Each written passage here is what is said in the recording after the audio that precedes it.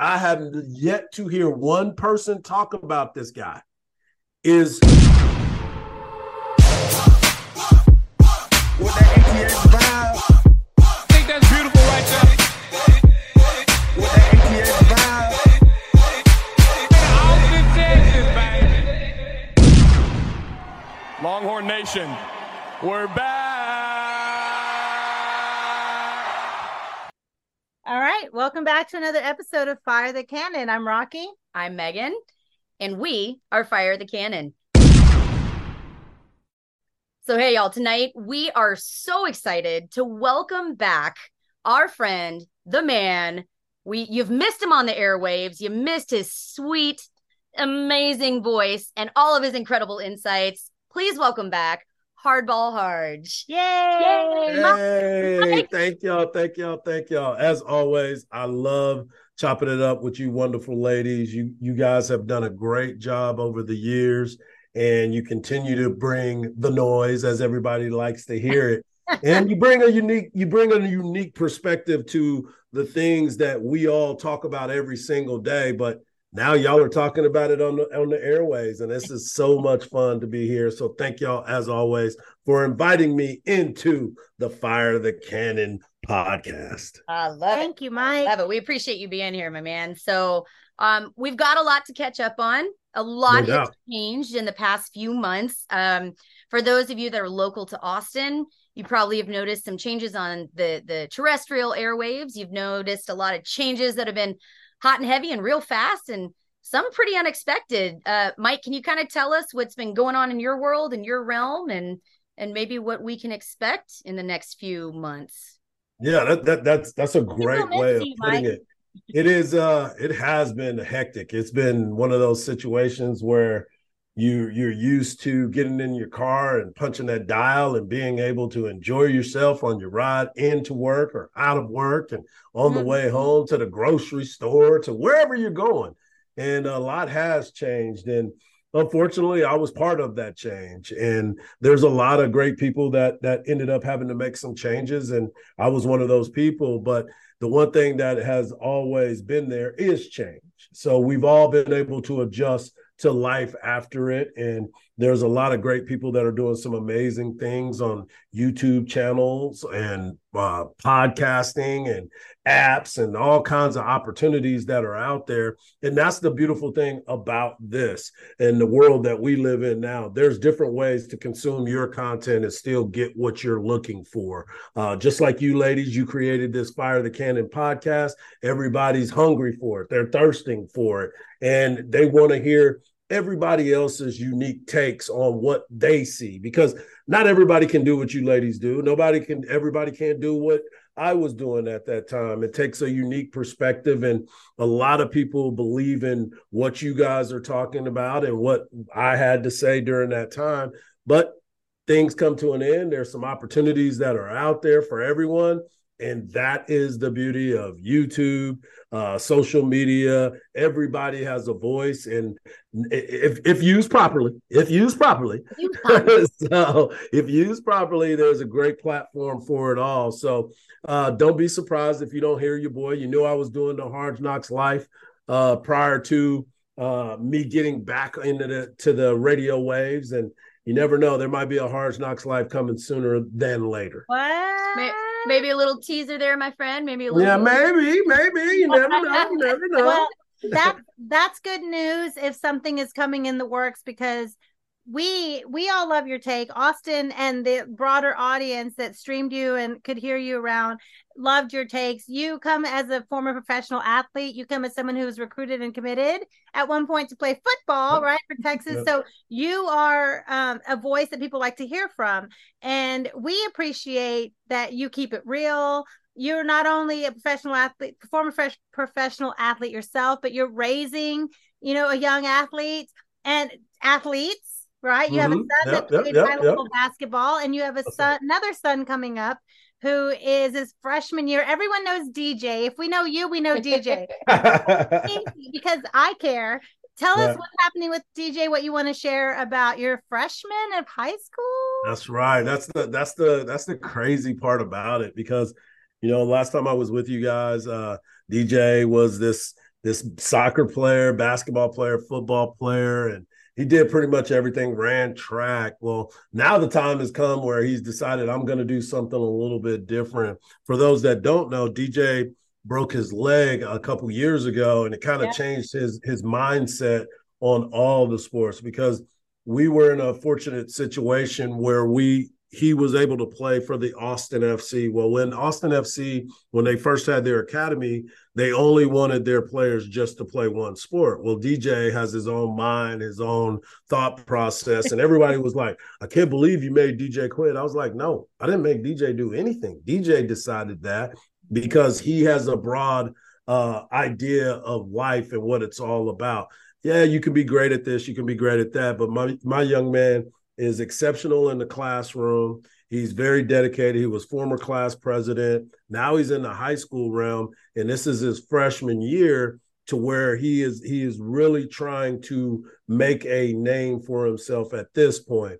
He's a freshman this year. He's going to be playing basketball. He's going to be playing soccer. He left Austin FC. Now he's playing for Lone Star Club because they let him be able to play whatever he wants to play. So he's had these opportunities.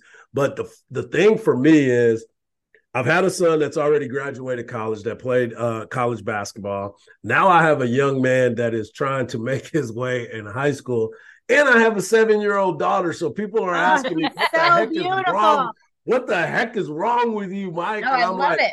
They are keeping me young. They are keeping me engaged, and they keep me on my toes every single day. So I can't wait to see what happens with high school. Obviously, Rocky, you got a young lady that is in high school as well, and you've gone through it the freshman year. Now she's in her sophomore year and trying to mature, and you're watching every step of the way. And I'm going to tell you, it's probably one of the most fun times in my life, because of the fact when Mike was growing up early, I was still playing professional baseball. Yeah. So I wasn't there a lot for every day, for all the processes, for all the ups, for all the downs, for him being mad at me for being gone, for him dealing with his mom and all that other stuff. And to be clear for those listening, the Mike that we're talking about right now is Mike Hardge's eldest. He isn't talking in third person, y'all. No, I don't talk in third. I'm not the Rock. Making that clear. I'm not the Rocky jabronis. I'm not the Rocky jabronis. Your oldest son who played collegiate basketball. Yeah, played at Tarleton State. They actually got a chance to play Texas in a preseason game his junior year, which was amazing for him to play at the Drum at that time. Nice. But it was pretty cool. He was on Sports Center. He made a half-court shot right before halftime. And, it was amazing. And they got destroyed by Texas, which I was kind of like, well, what do you expect? But now it's like, now you're looking at it all. Right. Now you're looking at it all in hindsight, and you're proud of them. But now you have an opportunity to raise another child that is successful, not only on the field, but more importantly, off the field. I love it. Proud Papa stuff is really here. Love that. No doubt. Well, let's talk just briefly, because you being a professional athlete, there was a point in your life where you had to commit to one sport, but you played several sports growing up, right? And I know at least football, baseball. What else did you dabble in or excel? Basketball, and ran track as well. Right. Yeah. Dang. So you're all around athlete. What is your advice to young athletes? Because like for me, like you brought up my daughter, her goal is to play high level rugby. She's done softball, she's done gymnastics, all the things that are about body control and teamwork. Right now, she's going to be wrestling this year, which makes you the perfect tackler, right? Exactly. She's going to be wrestling at Westlake this year. So what is your thought? You said, your son made his own decision about, I want to go do lots of things and not just soccer. How do you feel as an athlete about committing to one sport at an early age, a young age? Because we know a lot of kids, they're pressured to commit to one thing, but that might not be what their body and skill set and their mind is ready for. Agreed. And it sounds like we're old school type, because when we were younger, we played the sport that was active at that time. And a lot of people have those abilities to be able to do so. You never know what's going to end up being your path. And sports may not even be your path. But the one thing all sports will give you is the ability to learn something from each of those crafts. It's like with the soccer deal. My wife was a professional soccer player as well. So you look at the soccer, and I was talking to Deuce Vaughn's mom the other day. As a young player, Deuce played soccer. Look how that has helped him to be able to maneuver and get through and be able to have body control, the things that you were talking about with the rugby, learning from wrestling to be able to take that to tackling somebody down. So there's so many different things. And for me, playing football helped me on the baseball field. It also helped me on the basketball court because it was able for me to be able to use different muscles that I didn't have to use every single day. You see so many of these players that are trying to commit to something and being, I got to play football every single day. No, you don't. Your body needs to rest. You need to be able to do different things. And these coaches that continue to go out there and say, you need to specialize. No. The only time you need 14, to specialize, right? Because you may end up not wanting to play that sport next week. Yeah. And you've already given up that opportunity to learn something else that you might be gifted in. I've been trying to get my kids to play golf for the longest time. Your kids would kill it in golf. Not if you talk to them. But look, I think that's a really valid point. Like we are in an age where things are so highly specialized. And like, if you're not playing club baseball by the time that you're 7 years old, you're never going to make it in the bigs, right? Like that is an insane mentality to me to take. And it's an insane burden to put on children's shoulders. And I agree with that idea that takes away from their opportunities to learn and to excel and to understand different skill sets and to develop in other ways. Like this may sound stupid. I'm about to date myself, y'all, but but she's the baby of the group. Yeah. So but when I was growing up, like there were professional athletes, and it was encouraged with certain sports, certain men's sports, for guys to take ballet. And that sounds insane now, but the ability to have that body control, that awareness, the agility, the flexibility, that made you a better badass football player, right? Yeah. Like I know that Barry. That's why they're taking yoga now. That's why they're yoga, Pilates, like elite athletes are everywhere. We remember that with Barry Sanders. Like he took some crazy classes and it helped his. I mean, Lynn Swan,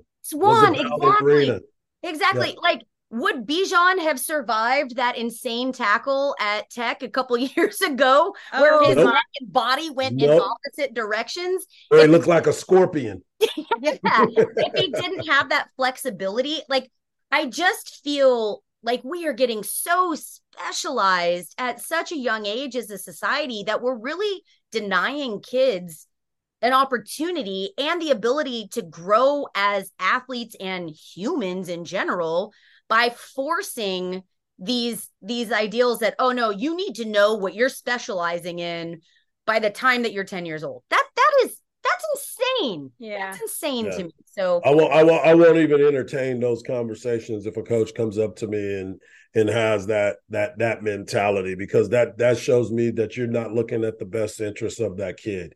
You're looking at the best interest of you, and you're not trying to maximize the abilities, because that kid that you're trying to specialize in, he may be a better basketball player that will come back and help him on the football field. That may be a kid that has the ability to be a goalie, but yet you want him to be your catcher on your baseball team. I mean, there's so many different ways of viewing this.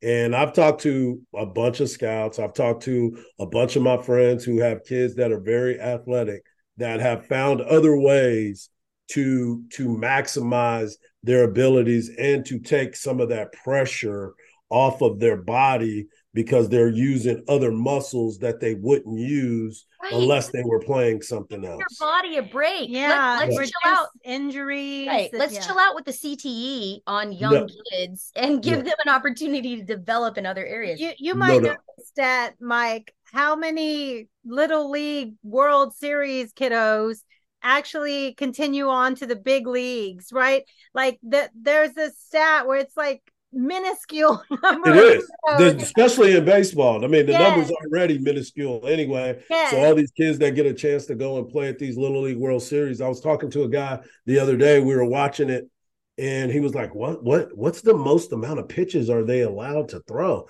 And I was like, I know that if they throw over 70 pitches, they can't pitch for 4 days. They can't pitch for 5 days. And you start looking at some of these kids, and you're like, man, I know it is Little League, and they're not throwing as many fastballs. I mean, as many curveballs as much, but there's still that, like, why are we throwing that much? And that kid is 10 years old, 12 years old. That's why we've seen the rise of like Tommy John surgery in 12-year-olds. Some parents are like, give him Tommy John because he'll throw harder. Right? Like they'll fix him, make him bionic. Exactly. Bionic man. Like, we were watching, real quick. I know we're here to talk about football and it's football season. We'll move on in just a second. Yeah, I got you. It's a great conversation. It's a great conversation. But a lot of parents listening have kiddos who are playing multiple sports or being pressured to play just one. And I feel like we saw that last year with Texas baseball, right? Like LBJ had an incredible session where he pitched so many pitches. The Stanford kid, his name escapes me right now. Williams. Yes, that threw. Yeah. My God, he was at what 100 and it was over 150 pitches in a game. Like that's insane to me. And I understand that certain circumstances, like this kid may be done. He may not be like trying to pursue a pro career, and he wants to finish out strong. I understand that each one like is context based and circumstantial, but I feel like we are moving more towards this concept of like, burn them out early. It doesn't matter. Blow through. Who cares about their joints? Who cares about the longevity? And I think that's so detrimental to multiple sports, not just baseball, not just football. Like we've got to take care of the health, the physical, like mental for sure too, but literally the physical health of our kids as they're coming up through the system. Like give their bodies still growing. Right. Their bones and joints are like still trying to connect, and they're having them throw 400 pitches at a practice. Like crazy. It's ridiculous. It's crazy. It's crazy. All right, that was amazing, and thank you so much. As a father of athletes and as a professional athlete yourself, your insight is invaluable because you know what you're talking about, right? I appreciate it. Exactly. So let's talk about some semi-pro/pro athletes. The Texas football team. They're making bank. Good job. I wish all of them. Congrats. I wish all of them would get all the money all the time. And I love that's can't be. It's low-key recruiting, high-key / low-key recruiting. Low-key recruiting. It's very high-key, but our coaching staff can't talk about it. But here, go sit with Xavier Worthy for lunch today. Yeah, go sit with him and talk to him for a little bit. All right. So Megan has a question for you about as we move to Texas football. All right, I'm going to ask that dreaded question, Hardge. Okay. Don't do it, Megan. I'm going to do it. Don't do it. I'm going to say the words. Mike, is Texas back? Oh, my gosh. I can't believe you went there to me. Oh, my gosh. You need me on that wall. Listen, you can't handle the truth. I can't handle the truth. You can choose not to answer, but I'm not going to lie. You're on the spot, my friend. I'm going to say this. I am going to say this as a Texas supporter, as someone who has followed this program for quite some time, as a big fan of it since my days in Killeen, Texas. I can honestly say this is the closest to being back that I would ever uttered those words. What I mean by that is, obviously, we have to go out and you got to be able to show it all on the field. Talent-wise, and I know everybody's biggest thing is Texas always has talent. Texas always should be in the conversation, and we all agree with that to a point. I like your white guy voice, by the way. That was a good job. Voice. That's a good job. I appreciate that. I hang around him. But I honestly sit here today and I am sipping the Kool-Aid at a very slow pace. At a very, very don't choke on pace. it, man. Listen, I'm not. I didn't say I was guzzling. I wasn't taking shots of it. I'm with you. I said I am sipping on it at a very slow pace, like super hot tea. Yes, like I'm like super hot tea. Blow on it, cool it down, cool it down before you consume it. I'm actually putting some ice in it to calm it down a little bit. It's so hot. Here's why. Yes. When you look at player for player, and you match up what the goal was when Coach Sark got here, he was talking about big humans. He was talking about athletic people. He was talking about a quarterback who is at a very high level, and he was talking about his staff. And you look at all of that, and you say, I think he has something cooking here. When you look at both the trenches, where all games are won and lost, they are at a very, very high level. You look at the massiveness of those people and the fact that he continues to recruit those people well, because and remember, there were times that Texas were recruiting those types of player, but it was ones and twos. It wasn't fives. And what I mean by that, I'm not talking about stars. I'm talking about across the board. He's getting 5 linemen on both sides of the ball that has provided that depth that Texas has lacked for quite some time. Yeah. I'm impressed with that. I love that. You look at the quarterback room. There's depth in the quarterback room, because for so many times we didn't have those people. We didn't have those types of quarterbacks. It was one guy here, and then if there was an injury, you're like, oh gosh, they got to put that kid in. Oh my gosh, this is where we're at.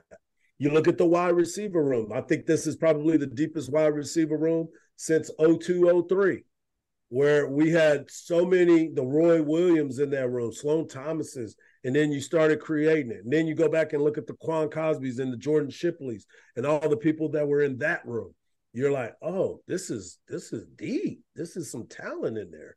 So on the surface, now we all know we got to go play the game. This is the closest that I would say that Texas would be back for the first time in a very, very long time. I appreciate the political answer, my friend. I love it. I'm going to sit here and say, and we mentioned this last time, I am the person every year I try to be super chill about my team. And I try to approach things logically. And for the most part, I do a good job right up until kickoff. I was just about to say. 2 weeks before the tailgate start. Yeah. And then I'm a mess. Championship. I don't care where we're at. I am drowning myself in buckets of Kool-Aid, right? I will own that as a person, as a fan, as somebody who loves the game. I'll own that as my flaw. But I gotta say, man, this year, and I know I've said this before, so bear with me as I say it again, but God damn it, this year is different, right? We've talked about this though, in Hardge, you have some insight that most of us don't. You're connected with the players, you're connected with families. Sark mentioned this in his presser the other day. The culture, exactly what you were talking about, Mike. You said, listen, Sark's goals were to get athletes, true athletes on the team, to have quarterbacks playing at a high level, to have his staff in line. And where Texas fans fail is we're impatient. We haven't let any coaches come in and do that, right? Right.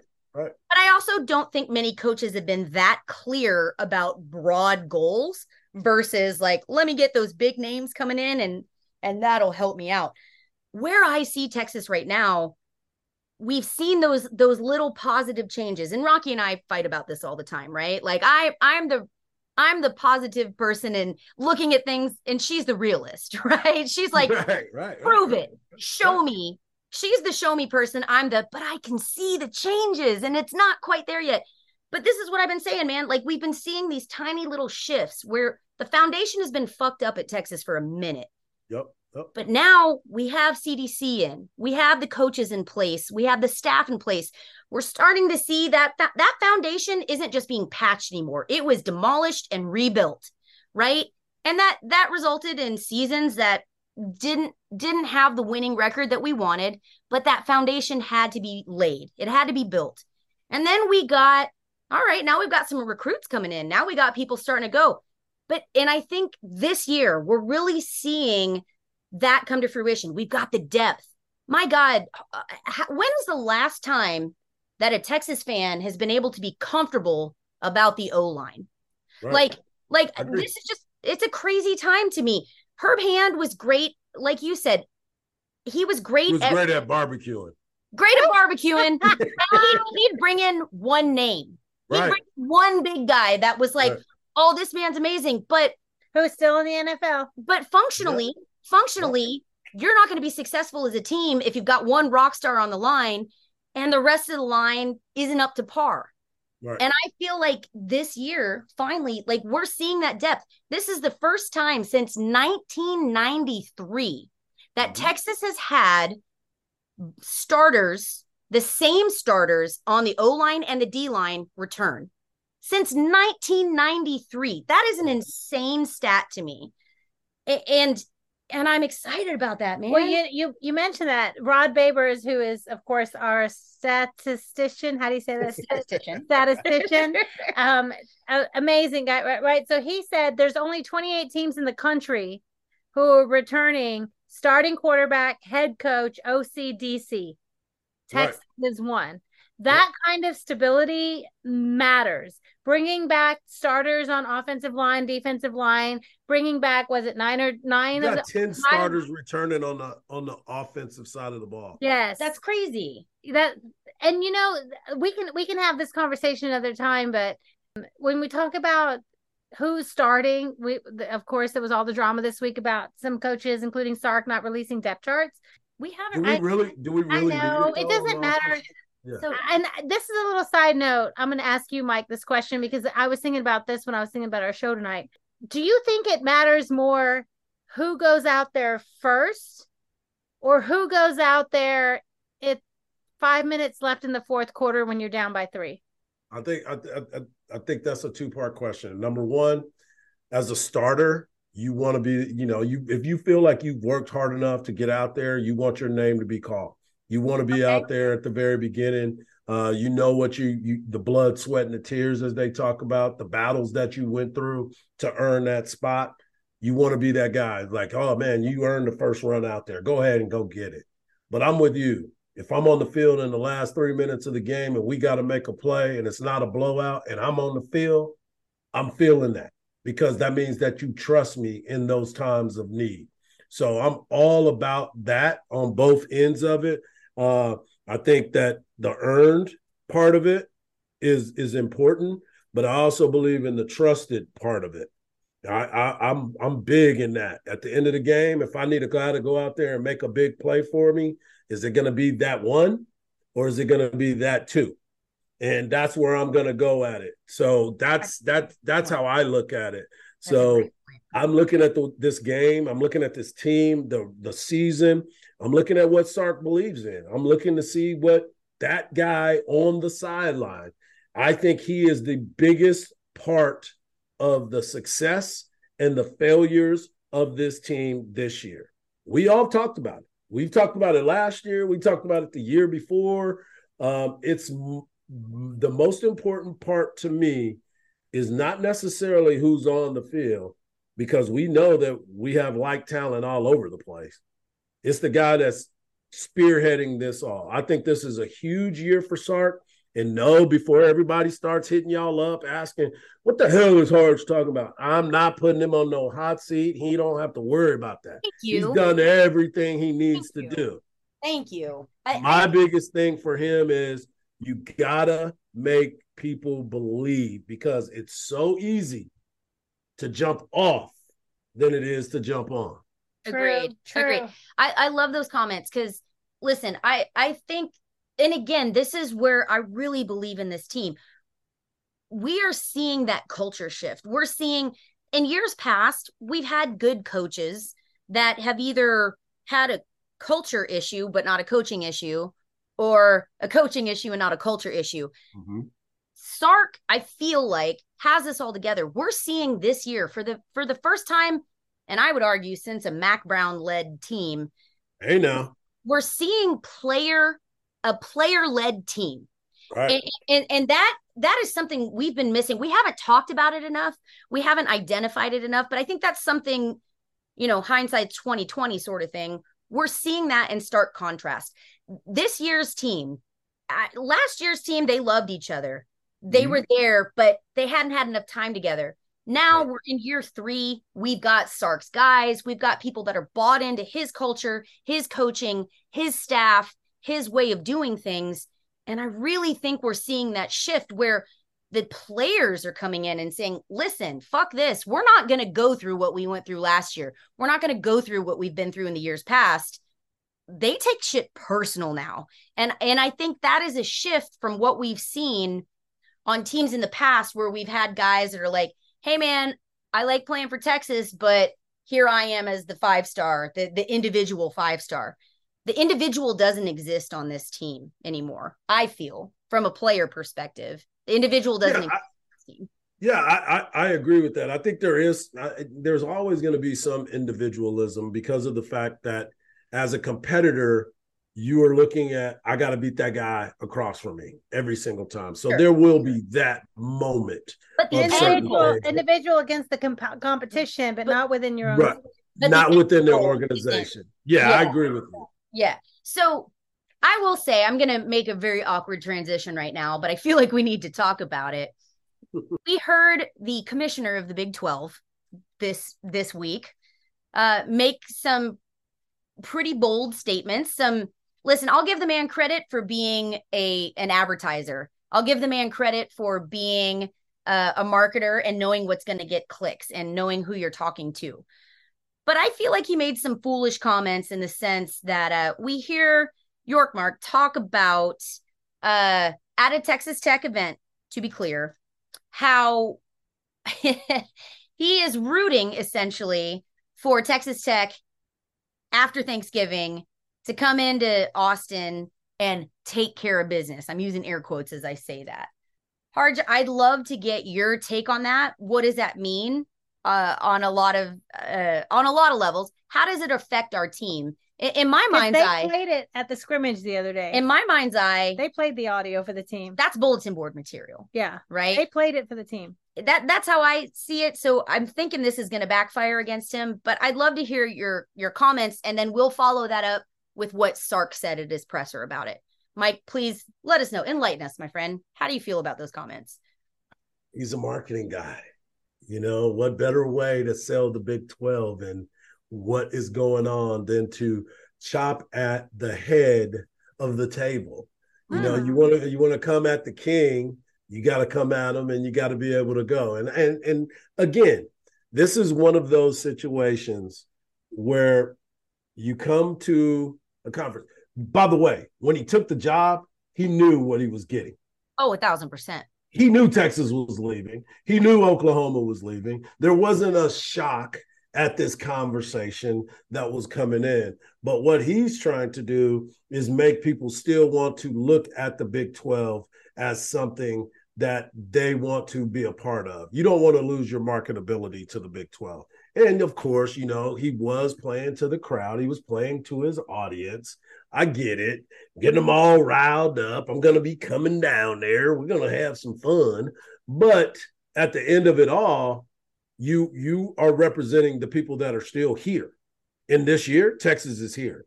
Oklahoma is here. You know that these guys. And your breadwinners. Your breadwinners are here. And not only that, remember, this happened by his deputy commissioner as well at Big 12 Media Days. Yep. He was talking about Oklahoma being a reluctant bride and having to go with them. It's like, come on, man, you don't know. You've been around here the entire time. You've seen how both of these people move together. You had this opportunity, and now you're going to try to act like this is all shocking to you. Actually, Oklahoma was probably trying to leave before Texas. And they were trying to do it without our money. Yeah, they just can't. Yeah. So they can't. Nobody. Yeah, it's got to be a group effort. So I agree with you. So for me, I think that your mark, it works both ways. Number one, it's bad and not a good look for the commissioner to talk about other teams that are in your conference. But most importantly, he's always trying to sell his conference to others and telling Texas Tech, hey, man, step up, guys. Step up. If you want to be the face of our conference, you got to step up, guys. So be ready to go. So I definitely appreciate that. Again, my background's in advertising. That's what I graduated from UT with. Like, I get it. I understand being the hype man. Girl. Hook 'em, girl. You know what I'm saying? Let's throwing it in. And I get that. Like, as a marketer, I look at him and I'm like, look, man, I see exactly what you're doing. And it's savvy in a lot of ways. But on the flip side of that, I feel like this could backfire against him real quick. Because if you come out here and you're on record as actively, quote unquote, rooting against teams that are currently in your conference. Correct. What happens then? Now you've provided bulletin board material. Maybe he's not worried about that. But what happens? Because he's not the opponent, so he doesn't really care about it. Right. But what happens when the conference that you're trying to promote ends up being the two big players in your championship that are leaving after this year? Mm-hmm. What happens when it's Texas and OU in the Big 12 championship and next year they're gone? This year, maybe you get a lot of eyeballs. Next year, the two people that you were, being the villain against, the two people that you were talking shit about the most, the ones that bring the most TV revenue, the most eyeballs, they're gone. And they're the ones that were in your Big 12 conference final. What happens then? What happens in the year 2024? I feel like that's where he might have been a little bit short-sighted in his plan to hype people up, get eyeballs on the Big 12, and go from there. I'll just say it was tacky. It was unprofessional. It was petty. We're not the fucking WWE. Like, we don't need to get up in glitter masks and act a fool. And that's what it felt like he was trying to do. He's supposed to be better than that. And I understand that he's playing with the crowd, like you said, right? In the environment. That's fine. But behave like a freaking professional who's being paid a ton of money to represent right now every team in the conference. Next June, you can shred Texas to pieces. You can shred OU to pieces. You can lay all the dirt you want about how it went down. And even though he lied the other day that he was trying to push Texas and OU out when he knew he was begging us to stay because there's no money in it without us.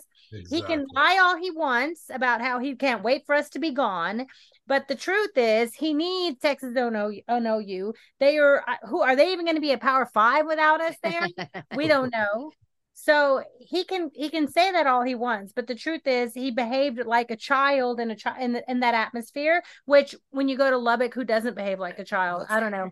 But I'll tell you who did not behave like a child in Austin, Texas, was Sarkisian. When he was asked about what happened and about the whole embrace the hate thing, and let's listen to what Sark had to say about that comment, and then we can chat about that.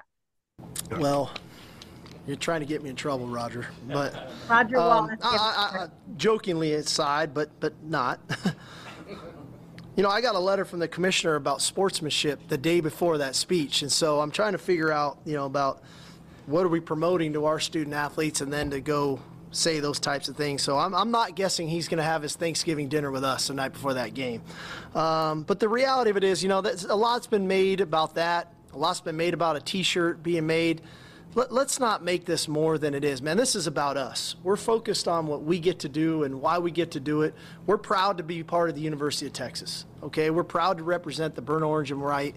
We're proud to represent 550,000 living alumni. We're proud to represent 4 national championship teams. We're proud to get to go do that. And we know who's behind us, and that's okay. Now let's go play. All right, now let's go play. Get it behind us. Thoughts, Mike?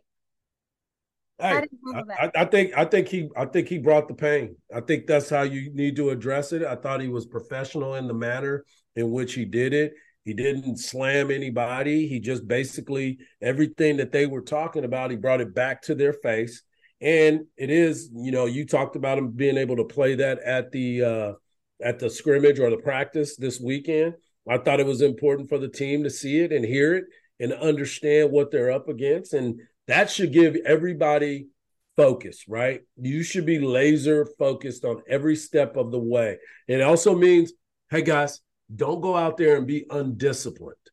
Don't go out there and give them a reason to be able to get after you. Throw that flag. Exactly. You need to make sure that you're holding yours and making sure that you're doing things right. So if something does happen, it's more of a glaring issue about the a Big 12 than it is about the University of Texas, because you already know the odds are stacked against you. It's been happening the last couple times. Like you ladies are wearing, embrace the hate. They are doing that because of that. And that is why I loved everything that Coach Sark did and the way he went about it. And it was a directive to the conversation that they tried to tell them about sportsmanship. I love it. I agree with that. Like, to me, it was shots fired with Yormark. And then Sark's response showed the level of professionalism that Yormark should have brought to the table in the first place. He responded. He brought the facts. He brought things back. And he also showed that, like, Texas is done. Like, we're not going to take the punches and not fight back. That's done. We're over that. Like, embrace the hate, be back, be about it, play your game at your highest level, do everything right, because everybody is out to get Texas this year. And I loved that response. I thought, man, I saw Rocky. I saw you post that on Twitter, and I screamed, "That's my coach!" Like I lost it at that. It's like that guy from ESPN that was putting his hand on his chest. Put your hand on me no more. Right. Like, I love that. Like, we're gonna see that, from the Alamo Bowl where Sark was just exactly. He's going to be saying that to Yormark when he's everybody when he's in Austin after Thanksgiving. Well, what Sark did say is, let's go play. Let's go play. Let's put it aside and go play a game. And guess what, y'all? It's game week. We do get to go. We don't get to go play. I mean, I'm exhausted already training for being on the sideline. There is a game this week. It is game day in just a few days. Texas takes on the mighty, mighty, mighty Rice Owl band. I'm sorry, the Rice. The band is cold, though. Listen, I'm excited about the mob. I'm excited about the mob. Yeah, they do a great job. Bottom line, they do a great job. They know how to troll. And we're going to see it. I'm not going to lie. I'm more excited about the mob's performance and how it talks about Texas going to the SEC. Oh, they're going to do something. I'm excited about it. I can't wait for that. Yeah. Well, you're 35-point dogs. Go ahead and worry about your band. No, so there is a game, and let's chat about it, Mike. So I know you've been following the, reports out of fall camp, the reports out of the scrimmages. What players are you looking most forward to seeing this weekend? We know it's expected to be Texas should win this game handily, but let's talk about what are you looking to see? What are you hoping to see? What tells you Texas is on the right track? Two players that I really want to check out this weekend, and I know I sound kind of like a broken record when it comes to Jordan Whittington, and he's somebody that I've just been like begging to showcase his talents. Last year he played healthy for the first time, but they were using him as a blocker. I think he's more than a blocker. I think he's with a new quarterback. Yeah, I'm really, really looking forward to him. But the main guy, seriously, I don't use Jordan Whittington that much anymore, but I want to see Isaiah Nayor. I mean, him coming back from his injury, having an opportunity to play. This is the guy that everybody was looking to take the top off of the defense last year, ever since Quinn hit him with them bombs in the spring game 2 years ago, and he ended up getting hurt. And that's one guy that I really want to see. And of course, we got to see exactly what's going to happen in that running back room. You replace a Bijan Robinson and a Roschon Johnson, two guys that were a major part of the success of this Texas football team, not just from productivity, but more importantly, the leadership role. Who is going to be that guy to step up in that situation? So I want to see what Jonathan Brooks can do in the running back room, and obviously CJ Baxter is a guy that is in the mix for that. He's had a lot of time. And I was talking to some people the other day. He looks a lot like Said B, the way that he carries himself. RIP Said B. But he looks a lot like Said B, the way that he goes about his business. So those are the two guys, Isaiah Nayor on offense and CJ Baxter and Jonathan Brooks in the backfield. Those are the two main pieces on the offensive side that I'm looking for. How about yourselves? I love that. Listen, I have a weird stat that I'm not sure this has ever happened. And if it has, it's been real rare. Said B to a said B. Yeah, said B to said B. But that's a good point. So Texas is about to see JT Daniels. This is a player that's a quarterback that we've seen at DKR. Yes. Now for the third time with a third different team. Transfer portal. Yeah. Hey, listen. Transfer. More power to him. But let's look over this. So according to CJ Vogel, like this is a crazy stat to me. Love CJ, by the way. Oh, me too, man. Like he's good people for sure. Yeah. So JT Daniels has had one successful touchdown pass in 96 attempts in the two previous games at DKR. Like I guarantee you, I think the touchdown pass was to Amon-Ra St. Brown. See, look, I love you because you know that. I love you because you remember that. I think that was touchdown pass was to Amon-Ra St. Brown. There that is. So again, JT Daniels visited DKR with USC in 2018, again with West Virginia in 22, and now we're going to see him with Rice in 23. JT Daniels' offenses have averaged 17.0 points per game at DKR. Man. All signs are pointing to Texas wins this handily. We're doing okay. I said this earlier on Twitter, like, I am ready for boring games again. I'm ready for Texas steamrolling everybody, the Vince Young era, Texas by 40, 50, 60 points. I think we get a taste of that with this Rice game. Mike, what are your predictions for this? Are you at that stage of the thought process? Because we're going back to this Kool-Aid drinking. This is where we're going back to. Wait. Before we get into predictions, I want to tell you who I'm looking to see. Oh, that's fair. That's fair. Okay. But let me answer your question real quick, Mike. Am I to that level of Kool-Aid drinking? Yes. But separately, for this particular game, I'm not talking like I want to see Texas be back at that level of just blowing away opponents and we're bored by the third quarter, right? I won't be bored, but I don't know that we're there yet as a team. Right. I hope we are. No. But for this game in particular with Rice, let me just say this, and I'm editing myself right now because I have a string of expletives. If this game is not boring as shit by the second quarter, burn it down. Burn everything to the ground. This game in particular, with JT Daniels as the quarterback, this should be a back to the wine and cheese fandom era of Texas football where we're so bored with the game because it's so out of hand in favor of Texas by the second or third quarter that we're talking in the stands, right? So Rocky, to that point, I see what you're saying. I'm not trying to like put a number on it right now. Oh, okay. I'm just hoping I am bored for the Rice game. I'm hoping we get to see Malik get real playing time in this game. Maybe Arch.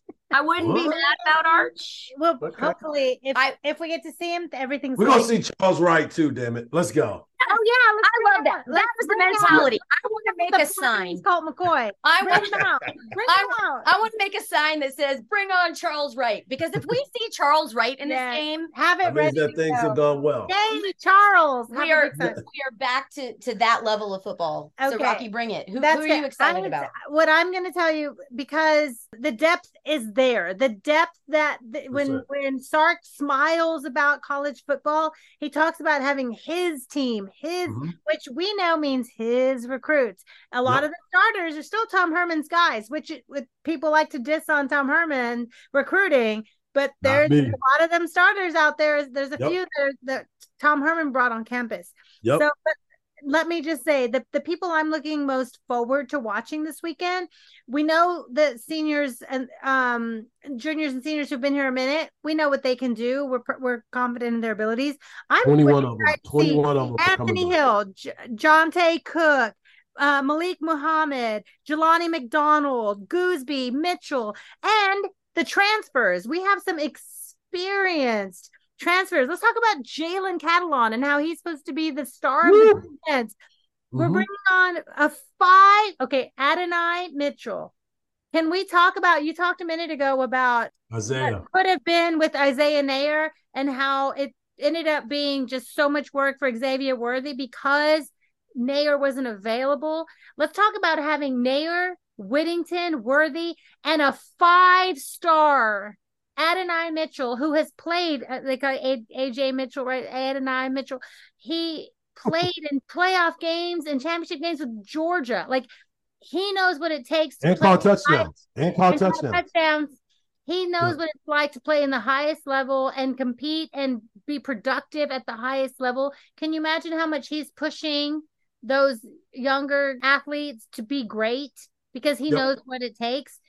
Adding Adonai Mitchell to these formations out there with Worthy, Whittington, like you mentioned, Nair, that is just, I'm excited to see what Adonai brings, Jalen Catalon, and then we're hearing about Gavin Holmes coming in and pushing from Wake Forest, pushing for time. It's like he's pushing for playing time. So the depth, I love that they have the youngins, the fresh out of high school youngins who have a lot to learn and are maybe not even physically ready yet or mentally ready yet, but the depth, they trust them to give them some playing time, but also bringing in just cherry picking the transfers that really fit what they need.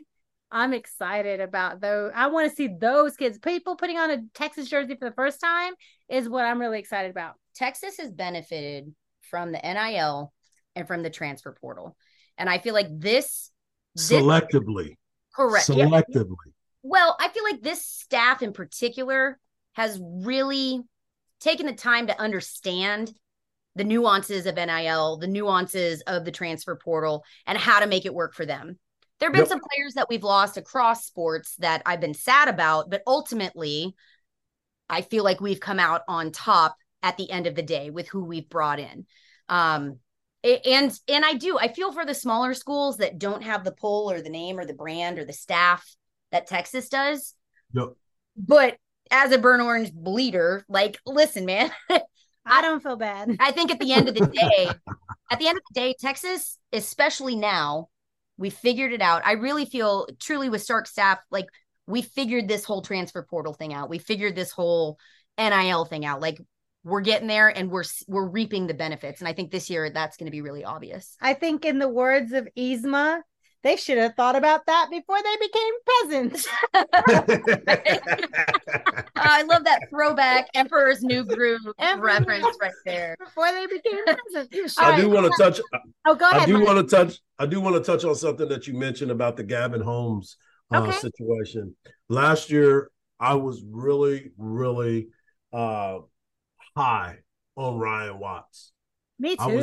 I was way up there. As soon as that transfer came through, I told my man Rob Babers, I said, you need to go watch this kid. I know you have, but he will be a guy that you are definitely going to want to pay attention to. Sure enough, Ryan Watts comes in. He does what he does and made things happen. I felt the exact same way this year about Gavin Holmes. And I know that a lot of people were wondering, oh, well, Gavin Holmes, everybody's talking about Terrence Brooks, rightfully so.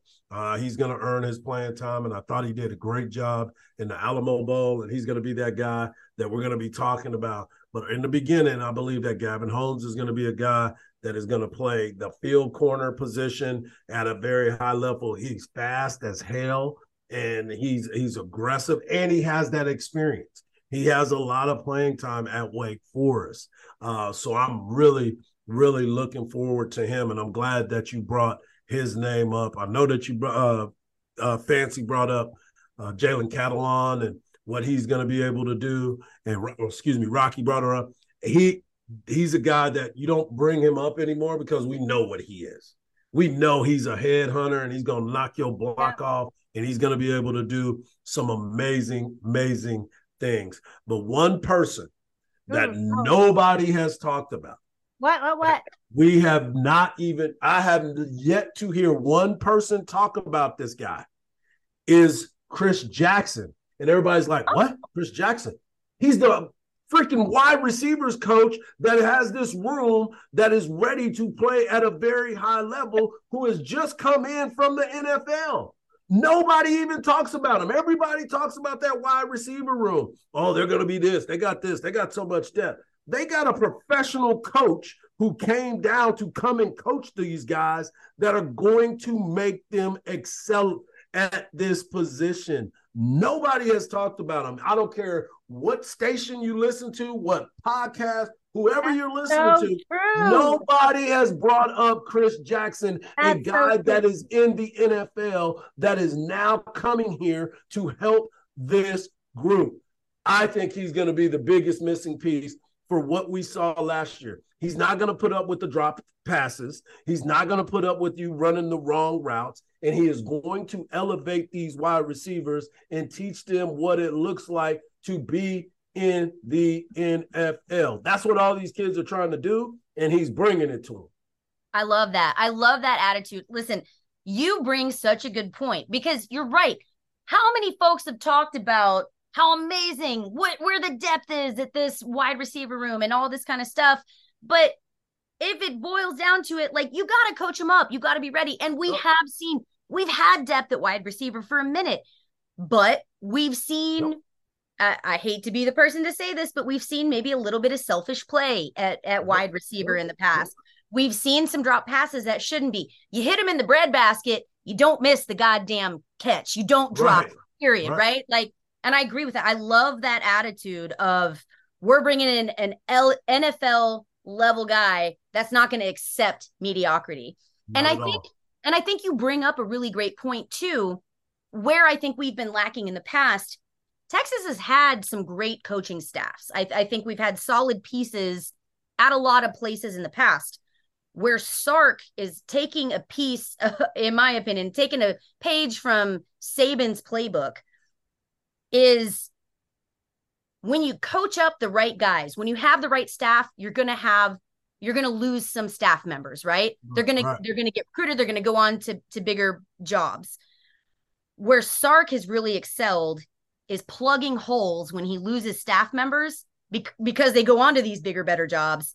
He's plugging them with incredible talent right behind it, right? Like we saw that with the running backs. We've seen it now, in my opinion, with the wide receivers coaching. Like, I love that. At some point, Texas fans are going to have to come to the reality that we're going to lose PK.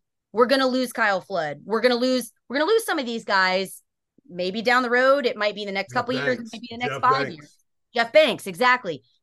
But, not Jeff where Banks. I'm really happy, not Gia the monkey, but listen, where I'm really happy is that, and again, I don't know that we've seen this from a coaching staff in a minute, Sarkisian's ability to plug those holes, and it's a next man up mentality, not only with his team, but with his coaching staff. But too. I feel like he's even bringing in higher, more more qualified, better resume. I don't know if they're better coaches, but better resumes every time. And we can talk about this another time, but he's doing that Saban stacking up former head coaches, NFL coaches, all these analysts, the rehabilitation program. Yes, Saban. He learned from Saban. We can talk about that another time. But let's go ahead and get into real quickly. Let's go ahead and make our game predictions for Rice.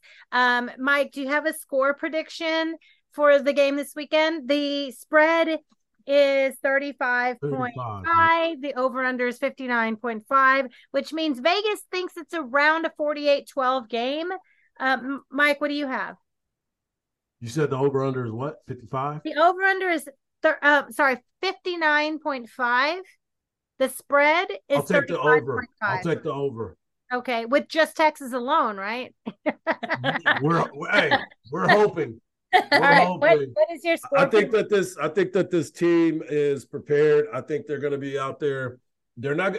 This is the problem that we have in these types of games. I believe Texas is going to be very vanilla. with next week going up against Alabama. I don't think they want to go out there and win the game. They want to look impressive. I don't think they're going to show too much. And I don't think we're going to be able to just line up and punch people in the face so much that you're going to be like, oh my gosh, look at how they're overpowering them. You look at what USC did in their game. You look at what Notre Dame did with their quarterback on point. They didn't get over. They got 52 total points in that game, 49-3.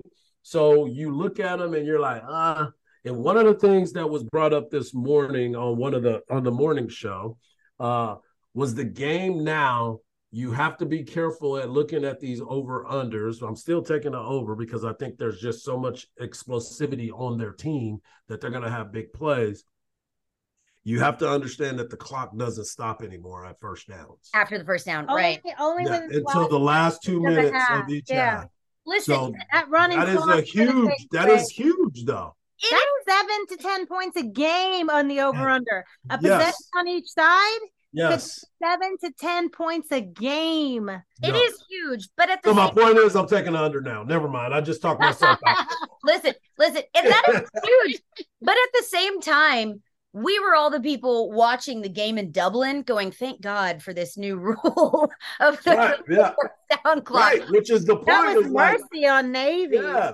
So, yeah, I'm taking the under. No matter how I look at Texas, Texas may not let them score. I just don't think that they're going to score 60 points themselves. It'd be great. Last time they played them, 58-0? Still didn't get to 60, and the clock was stopping. So you got to look at those things too. So I just feel that if I had to take a bet, I would take Texas still covering, but I'm also looking at the under as well. Okay. All right. Go ahead, Megan. All right. Well, Mike, I'm really glad that you said that because I'm going to come in and just disagree with everything you said. Oh, I love that. Megan does that. Which is why I don't game. You know why? Because she covered herself with the Kool-Aid. Never play my bets. Covered herself with the Kool-Aid. Like I'm fully bathing in a bathtub of Kool-Aid. Listen, exactly. I think the final score for this game is going to be 61-17 Texas. I think we crossed that threshold.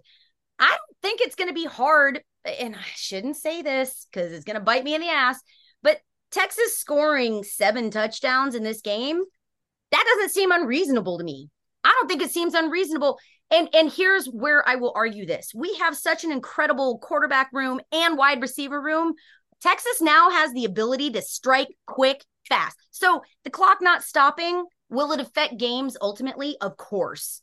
But in this game against a Rice defense that is not equipped talent level or scheme wise to defend this level of talent against Texas, yeah, I think 7 touchdowns is more than reasonable. And then you throw in a few field goals there too. So yeah, I'm going to say Texas 61-17. We might score 90. I mean, the way she's saying it, this is like okay. See, I get you to buy in. I'm pouring a little Kool-Aid on you too, my friend. Good job, Megan. Sprinkle. Okay, I respect that.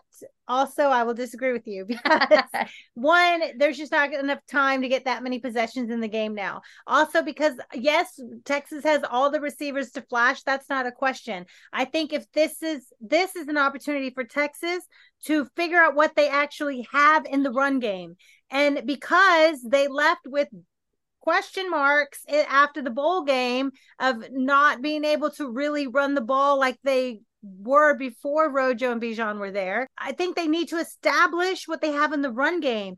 And so, yes, they'll pass. They know what they have there in the passing game. Yes, they will pass. Yes, they will throw. They'll probably have a couple of explosive plays, but they're going to build that up with the run game. And you're not going to go into Bama not knowing what you have in the run game. So I feel like they're going to use this as an opportunity to figure out what they have in the run. So I'm going to say as much as if we were playing, spread offense, let's just go and throw it all over the field all day. I think we could hit 60 points. But because this is Workman's Day on Saturday, as much as we want to show off, I think they need to use this as a glorified scrimmage. I'm going to say it's more in the 40s. High 40s. Yeah. I know I'm going to shock you all. I'm going to say it's more of a 49-3, 49-6 game. All right. Which leaves you at 51. Right. Yes, with the under. There's just not enough time. There's not. And like you said, it's going to be 1,000 degrees outside. So they won't be able to do all that extracurricular that you're thinking we're not sending our receivers to sprint 90 yards and come back 10 times in one day. Exactly. No, have you met Sark before? Have you watched his offenses before? All right. Come on. Bear with me. All right, let's keep moving because we're getting way behind. Let's keep moving. So we all think Texas is going to win strong. Yes. Yep. They handle business. I think we all have them covering 35. Yep. Okay. All right. So there are other games happening on Saturday, believe it or not. Actually, we get college football this weekend. Thursday, Friday, Saturday, Sunday, and Monday. Monday, that's right. So there's lots of games, and we'll talk about a few, but let's just go ahead and make some fun picks against the spread. I mean, I'm going to track who we're picking, but I got you. She's going to embarrass us later. No. Yeah. Okay. Yeah. This one surprised me because Florida is supposed to be an SEC powerhouse, like historically great program. Florida at Utah. Utah's favored by almost a touchdown. Cam Rising, baby. Cam Rising. He's hurt though. Jaquindon Jackson, former Texas quarterback / running back. Yeah. How are you feeling about Utah covering 6.5 at home? I still don't understand or know who Florida's quarterback is going to be, and nor do they know. I just look at this team. I look at what Utah's able to do and the fact that Florida's traveling across the country to go to Utah. I think this is a game that Utah is going to win, and I think they cover the 6.5. Okay, nice. I'm with you right there. I feel like Utah's a little more established and with who their roster is, and they're at home. I'm good with Utah covering and winning. Yeah, listen, I hate to be boring. I will agree with that, but I'll put a caveat on it. If Cam Rising is the starter, we still don't know who's starting for Utah either. He tore his ACL in the Rose Bowl, and they have not announced a true starter yet. So if Cam Rising is the guy that is the QB and taking all the snaps, yeah, I think Utah wins handily and covers. If not, I'm still going to take Utah, but I think it's going to be a closer game than we may expect. So Florida's praying for that. Yeah, so I'll take Utah to win it. I'm not comfortable talking about covering the spread until we know who the starting quarterback is for Utah. Gotcha. Fair enough. So Friday night, we don't have to pick it, but Michigan State, Megan's second team, is favored by 2 touchdowns at home against Central Michigan. All right. Deion Sanders bringing the mighty fighting Colorado Buffs to TCU. Okay, with all the off-season hype about Colorado and building the staff and bringing in all these transfers and kicking kids out who weren't up to his snuff or whatever, they're 21 20-point dogs at TCU. 3 touchdown dogs to TCU. What say you, Mike? Must be the money. Let's go. I'm rolling with prime time. They covering that 21 points. They're covering that 21 points. Upset alert. That game is going to be close. It's going to be closer than you think. They got good athletes. They didn't just get transfers to come in. They got some D1 transfers, some guys that were playing on other teams. So I'm excited for this game. That is one of those games that you sit there and you got your popcorn ready. I'm rolling with prime time. I got a prime time shirt. I got me a Colorado Buffalo sweatshirt. I'm rolling with prime. No, I won't tell you my prime time story, but okay, I'll go first. I'll go before Megan this time. Yep. I agree. Colorado has brought in not just transfers, but ballers. So has TCU. They lost a lot to the NFL, but they got Alabama's 5-star wide receiver, 4 or 5-star running back. Like they've got transfers of their own. So that's why I also picked our loss this year to be TCU. I think 20 is a lot. 2021 is a lot. So I agree. Colorado might cover, but no upset alert here. And I got to go with that too. Listen, I think Colorado was interesting. They've done a really great job marketing themselves. It's been a smart PR move to bring him in because all of a sudden people are talking about Colorado, who has been terrible, terrible since they left the Big 12. Their heyday was the Chase Daniels days in the Big 12. The Alamo They've Bowl. been irrelevant since then. Listen, I respect the again, we were talking about it earlier, the advertising move, the marketing move. But I think Dion is all about Dion. I don't know that he is ready to coach at this level where it's not about him. It's right? all about him all the time. And so I will say, I think TCU has this. Woo, 20.5 is a lot, but it's at TCU. So I'm rolling with Sonny Dykes' crew. I'm going to say TCU wins and covers. Woo, nice. Okay, the fighting Texas Aggies, we're not going to pick it, but they're 38-point favorites against New Mexico. This is an interesting one. I just want to mention it because it's happening.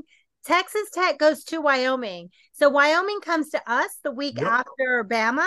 So that would be something neat just to keep your eye on. Tech is 2 touchdown favorites at Wyoming, but that's something just to watch, record, and watch it later if you want to see 2 teams that we're going to play. This is one I wanted to ask you because you're buddies with the coach, Texas State.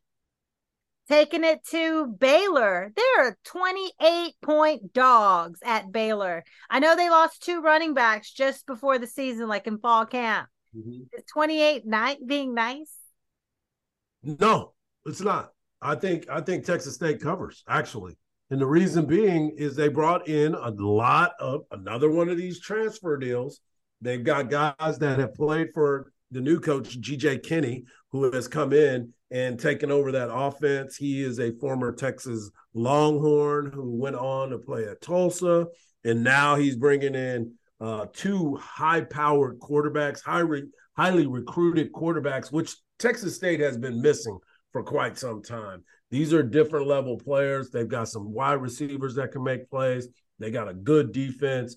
I think even though Baylor is going to be a team that's going to be better, I still think that number is too big for a team like Texas State because everybody's underestimating their talent because of all the transfers, and they're still looking at last year's team. Totally different ball club. I think they're going to play well. I think they cover. Nice.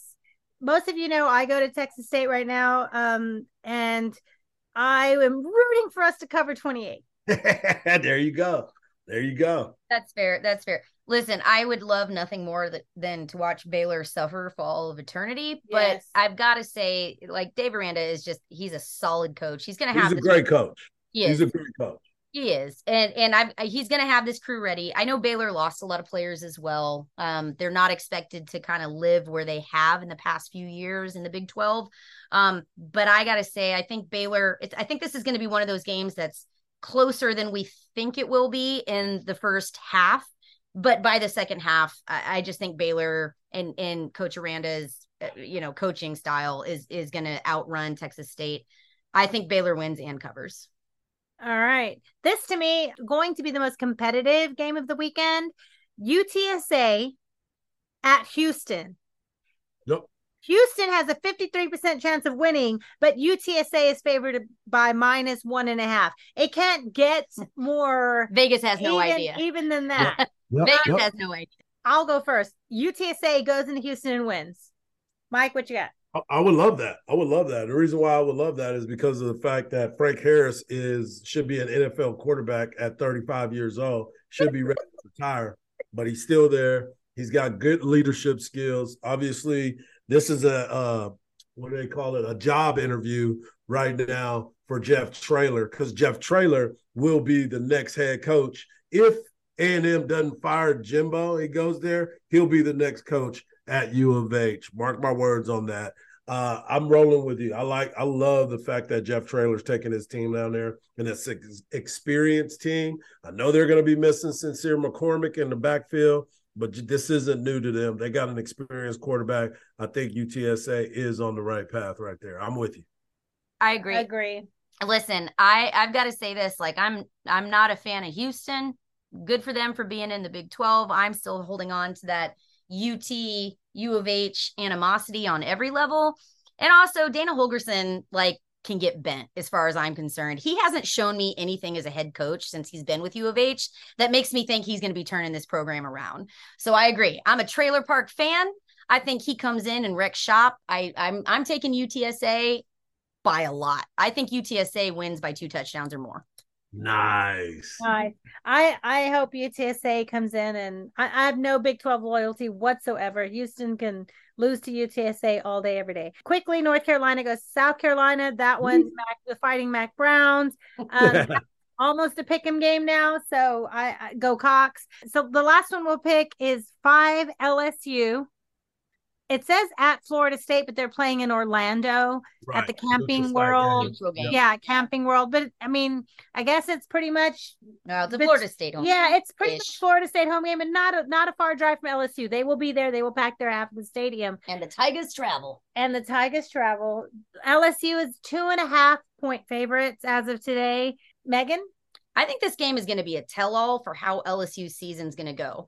In my opinion, LSU at number 5 is too high for preseason. Now, we all know preseason doesn't count, but for me, I'm looking at LSU, and again, I'm going to say, I don't see anything that shows me that you deserve to be at number 5. I'm going to take this one, and this is a toss-up, but I'm going to go Florida State. I just think Florida State has a lot to prove. LSU hasn't convinced me they're there yet. I would be happy being wrong about this, but yeah, I'm going to take Florida State, and I think Florida State covers. I mean, it's a 2.5. Again, Florida State winning covers, but yeah, it's going to be a close game. I'm taking the Seminoles. What do you have, Mike? Give me the chop. Give me the chop. For those that don't know, your boy Hardball Hardge is a closet Seminole fan, always have been. Yes. Will be. Goes back to your time of hating on Deion Sanders. So I've been a big fan of the Seminoles for a long time. But I am looking at LSU as a team that we're going to be talking about later in the year. I think Brian Kelly is one hell of a coach. I think their quarterback Daniels is one hell of a player. I think being in this system for another year has helped him a lot. And they have one thing LSU always has is talent. They're never lacking. It goes back to our conversation that we had at the very beginning of this show, talking about the University of Texas.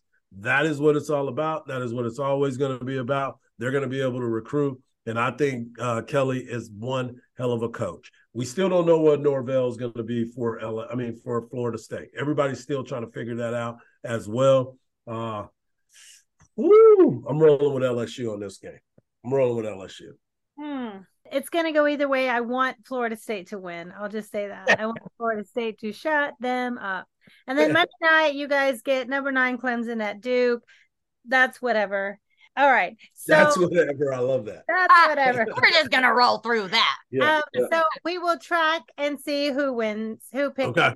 Right. Let's be clear. It won't be me. I'm just going to own that now. I'll just say it's usually me, but that's okay. One last thing before we wrap up, because we're having the best conversation ever, but we also have to move on with our lives. Okay, so we have this thing, Mike, where we go 1-minute rants. And no, okay.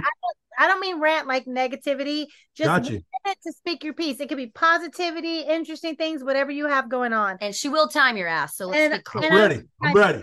So I'm going to let Megan go first, and then I'm going to go, so you can kind of get an idea of what we're talking about. I got you. I'm already prepared because there's something that I've been wanting to talk about. Y'all to be ready for it. So let's go. All right, Megan. Put it in the book. You can't handle the truth. Say it with your chest. I never told anybody that because I'm such a good friend. Go. All right. So I'm going to say my rant is both positive and negative. Like, it brings me joy and great sadness. We saw that Cameron Dicker got signed on to the Chargers. I'm so excited. Yay! My heart is so happy for Dicker, the kicker. That man has been shipped all over the country so many times last year. He showed up and won so many game winners. Holy crap, he's got a place to live and be happy. That makes my soul happy. But what makes my soul sad is Colt got cut this week. Aww. We saw him leaving Arizona, which just further reinforces that Arizona is a trash-ass program that doesn't know what the fuck they're doing. I recognize that Colt is 36 years old. He's getting up there. but he's still got the ability to win. He's still got the ability to earn that money. I hope we see Colt land in a good place, be it as an analyst or as a backup quarterback somewhere. I hope he makes it through. So that's my happy and my sad. And I'm under time. And time. Yes. Good job, Megan. All right. My turn. All right. Ready? The theme of my comments today is father-son. So Mike, you inspired my father-son thoughts today. One, because I'm inspired by DJ, but my favorite team is the Tennessee Titans. Everyone knows I'm a Titans fan. I was shocked when the news came that cornerback Caleb Farley's house exploded. Natural gas explosion. So I wanted to use this time to just condolences to his family, to the loss of his father, Robert Farley. I think that's just tragic. And those are the kind of moments like we need to remember those moments. So condolences to that family and to the Titans family.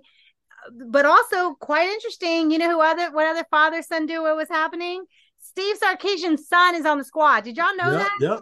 Brady Sarkisian, linebacker, 6'1", 240 from that boy fit from Newport Beach, California. And my time is up. Stop. Love it. Boom. You just made it underneath. I love it. All right. I got the premise of y'all's conversation. I thought it was outstanding. All right. Here is mine. Ready? Right. Go. Bring it. Go.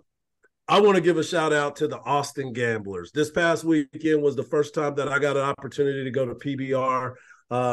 My son DJ, who you were just talking about, one of his good friends is a young man named Merrick Gaffney. Merrick Gaffney is the son of the head coach, Michael Gaffney, of the Austin Wranglers. He is a former world champion, and now he's the head coach of the Gamblers. We were invited in their box to be able to be as close as you could possibly be in the dirt, where you got a chance to actually watch these young men go out there and risk their lives, because a lot of people don't truly understand what professional bull riding is all about. And the Austin Gamblers went on to sweep the weekend, had a great weekend, and they're now number one in the PBR. And that is the most important thing, is watching these young men go. And I love the fact that we were invited there. Boom. You did it, my friend. Yes. And that's amazing. Like, again, shout out to the Gamblers. If you're in the area, check them out. Like, if you haven't experienced insane bull riding, like that is those are athletes. They're insane. They are insane. As somebody who raises cattle, I will say this, they are insane, but it's an incredible time. It's so much fun. Thank you for that shout out, Mike. That's really awesome. That's a really good plug. You mentioned, how dangerous it is. There were some serious injuries this weekend, right? Didn't one of the riders break their back or something? 5 feet away from us. That's crazy. Like we literally sat there and watched him get bucked into the air. Oh, and no. land on his back right in front of our face. Oh, no. You have to be a crazy individual to look at a 2,500, 3,000 pound animal and be like, yeah, I can sit on that for 8 seconds. Yeah. While it's pissed off. Right. That's crazy. That's crazy. But much respect to the athleticism. Those boys should be paid way more than they are. But again, support the sport. It is incredible to watch. It is incredible to watch what they got a new fan in your boy for sure. And they turned the whole Moody Center into a Bronco busting arena, right? Like, tell us about the environment. Oh, the environment was unbelievable. As I said, we were that close, so we got a chance to see the dirt. We got a chance to smell and be around all of it. Got a chance to watch these men go out there and do their thing. And it is one of the most intense things that I've ever been a part of. I've been to a lot of sporting events, as have you ladies. You've seen it all. You've been close. You've been far. You got a chance to know a lot of these guys. And you sit there and watch how they go out there. Some of these guys were 18 and 19 years old. My son will be 15 next month. And they were riding professionally. It's a life and death every single time that they go out there. We talk about football players and hockey players going out there and saying, they risk their lives. It's like a car crash every single time. It is truly that for those young men riding those bulls. And the fact that we got a chance to be so close and see it personally, it is something that we will never forget. And they've got fans in our family for sure. Oh, I love it. Mike, it sounds like we need to get you a cowboy hat, friend. Giddy up, girl. I love it. Well, I love it. Hopefully the riders who were injured are full recovery, fast recovery. The one came back the next day. He didn't ride. Oh, no. He was there at the arena. He walked back in there. Crazy. Broke his back. Do what you love, right? That's cowboy tough, friend. That's cowboy tough. That's why you do this to him. I salute you, brother. Absolutely. Tip your cap to him. Absolutely. All right. Well, we tip our cap to you, Mike Hardge. Thank you so much for joining us tonight. When we were getting the season going back again, football season kicking off, when we're like, who do we want to have on? One of the first names we said. The first name. Yeah, probably the first name we said was our buddy Mike Hardge. Yeah. Well, I appreciate y'all. Y'all do great work. I'm glad to be a part of this. And y'all always know, and I've told y'all this before, anytime y'all need me, you know that I'm here for you. I enjoy talking to y'all. Y'all do great work and keep up the great work. And if you're not following Fire the Cannon, you ain't living life right. Will you be at the game this Saturday? I will talk to y'all about that off air. All right, I love it. I love it. Hey, Mike, before we sign off, tell the fine folks who are living under a rock that aren't following you already, where can they find you? They can find me right here with my boy. Come on in, dog. What's up? They've been asking about you. They've been talking about you. I'll tell you about it in a minute. We get to have DJ on. Here, let's take our picture now while we're all on. Hold on. Do you mind, DJ? Because I know y'all kids take 50 pictures a day of yourselves. Ready? 3, 2, 1. Yes. There it is. There you go. All right. But Mike, where can folks find you online, or if they want to listen or follow you, where do they go? Always find me at Hardball Hardge on Twitter, Instagram, and of course on Facebook. It's Michael Hardball Hardge on Facebook. Most of the time, just find me on Twitter and Instagram. That's where I do most of my stuff. And be looking out for some announcements that may be coming out here this week, letting you know what's going down with your boy. There's a lot of changes that may be on the horizon. That is for sure. I love it. You heard it here first, folks. All right, Rocky, where can folks find you? At Chinatown on third. I'm just kidding. So at Rocky Knows Best on Twitter. She's Rocky Knows Best. I'm at Texas Fancy Boots on Twitter. As always, y'all, we appreciate you listening. We are officially back. It's good to be back for Fire the Cannon. So signing off for Fire the Cannon. I'm Megan. I'm Rocky. And I'm Mike, and I'm just hanging out with my girls. Peace. And we are Fire the Cannon.